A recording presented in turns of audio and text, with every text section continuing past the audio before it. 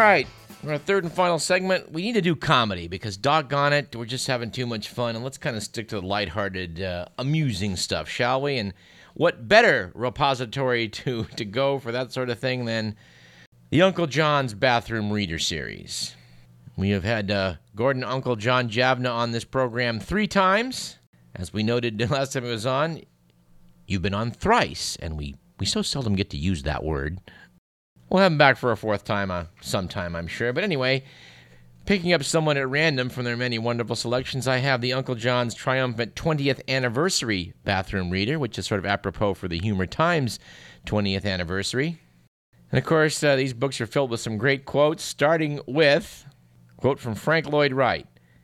I'm in favor of keeping dangerous weapons out of the hands of fools. Let's start with typewriters. Or Werner von Braun. Research is what I'm doing when I don't know what I'm doing. Of course, an especially quotable guy was Ambrose Bierce, who had some interesting definitions. The definition for positive was mistaken at the top of one's voice. His definition of revolution was an abrupt change in the form of misgovernment. His definition of appeal. In law, to put the dice into the box for another throw. Here's one I like. Acquaintance. A person whom we know well enough to borrow from, but not well enough to lend to. And love. A temporary insanity curable by marriage. Books are always good for some interesting stats, like, for example, what world city has the most billionaires? Turns out Moscow with 33. Boy, the Cold War is over. Most populous city in the world? Tokyo, 34 million. I did not know that. Highest city in the world? Potosi, Bolivia, 13,000 feet. Lowest? Jericho, Israel, 1,000 feet below sea level. By odd coincidence, this correspondent has been to both. City with the most restaurants? Paris, with 8,000. And most costly city? Oslo, Norway. I've experienced that firsthand. They ain't kidding. Joking with some Americans in Oslo, we said, figure what it would cost back home and triple it. And that's no joke. Anyway, they had a section here we're talking about the U.S. and USSR space race. Apparently there was a space race on television as well. The Russians apparently had their equivalent of Star Trek. Apparently in the late 60s, Russians could watch Komishkakaya Militia, which translates either as Space Patrol or Cosmic Militia. Take your pick. It's generally translated into English as Cosmos Patrol. Noted Uncle John's bathroom reader. You could say it's a lot like Star Trek, but it'd be more accurate to call it a ripoff.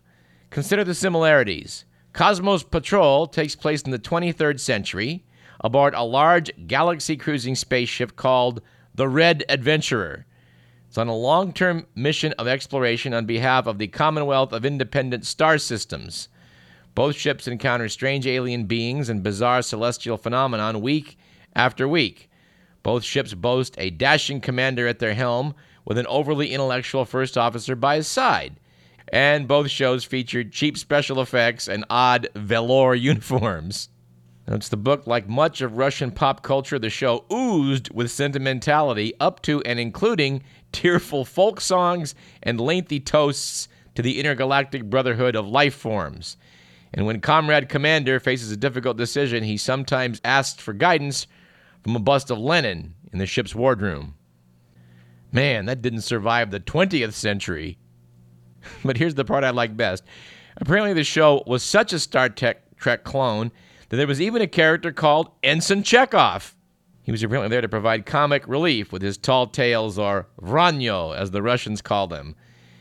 They note that in about every other episode, he would let rip with a surefire comedy catchphrase. I'd rather eat a Kvassian bivalve, and I have. But anyway, lest we poke too much fun at Soviet television, how about this item from a section called What's Wrong with This Picture? Apparently back in 1959, the classic film about the war crimes trials of Nazi officers, Judgment at Nuremberg, was first shown on American television. Answering the refrain, "What's wrong with this picture?" they point out that all references to the Nazi gas chambers were removed in the production at the request of the broadcast's sponsor, the American Gas Association.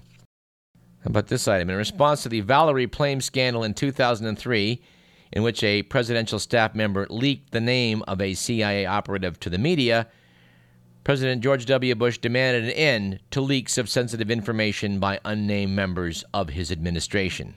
What's wrong with this picture? Well, it turns out Bush's demand was actually made to his staff in secret. The news was then subsequently leaked to the media by an unnamed member of his administration. It just takes a little evoking of George W. Bush to think, hey, Obama's not that bad. Of course, they always have sections called loony laws. Here's what I did not know. In Alaska, it's illegal to push a live moose out of a moving airplane. You know, that's just another example of government interference with individual freedom. No, just kidding. Actually, that seems like a very sensible law to us. That sort of thing just can't be permitted. You know, we don't have time for this. They got a wonderful section here on the case of Billy Mitchell. We're going to bring back our aviation correspondent, Vladimir Zaravika, on this program and kind of talk through this one, I think. And from a category called What Won't They Tax, we have the following.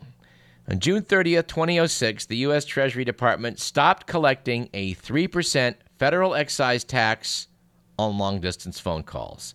This was familiar to bill payers as one of a list of taxes tacked onto every phone bill. The purpose of that tax? Why, it was to help pay for the Spanish-American War in 1895.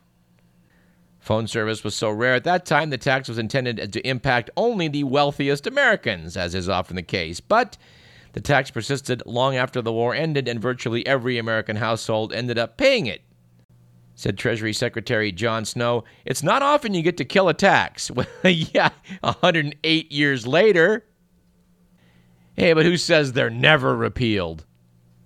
It turns out if you kept score on this, taxpayers could, at the time, have filed for a refund for the last 3 years the tax existed, but apparently not for the previous 105.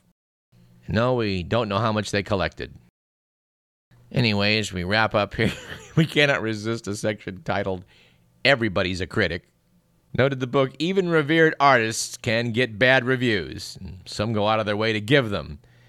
Apparently, commenting on Rossini, Ludwig van Beethoven said, "He might have become a great composer if his teacher had spanked him enough on the backside."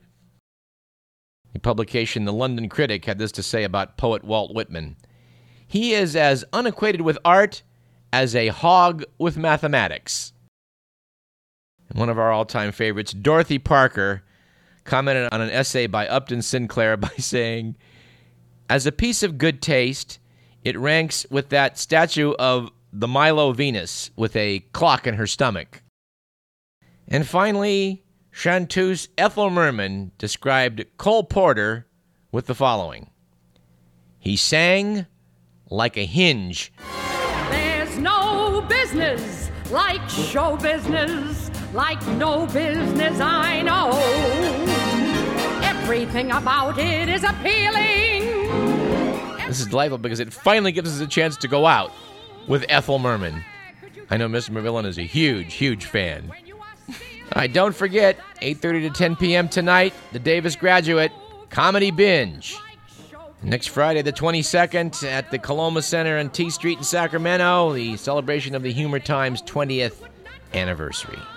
That is so it for the show. This program was produced by Edward McMillan.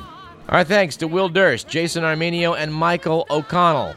And you've been listening to Radio Parallax. I'm Douglas Everett. We'll see you next week for KDVS's annual Pledge Drive program. It goes without saying that we are counting on you, dear listener, for your support. We need it to keep bringing you the programming that you like on this station. So do what you can next week, and we'll see you then. Out of town, the opening when your heart beats like a drum, the closing when the customers don't come. There's no business like show business like no business I know. quiet word before the show has started that your favorite uncle died at dawn. And top of that, your pa and ma have parted. You're broken-hearted, but you go on. There's no people like show. People, they smile when they are low. Even with a turkey that you know has foaled, you may be stranded out in the cold, but still you wouldn't change it for a sack of gold. That's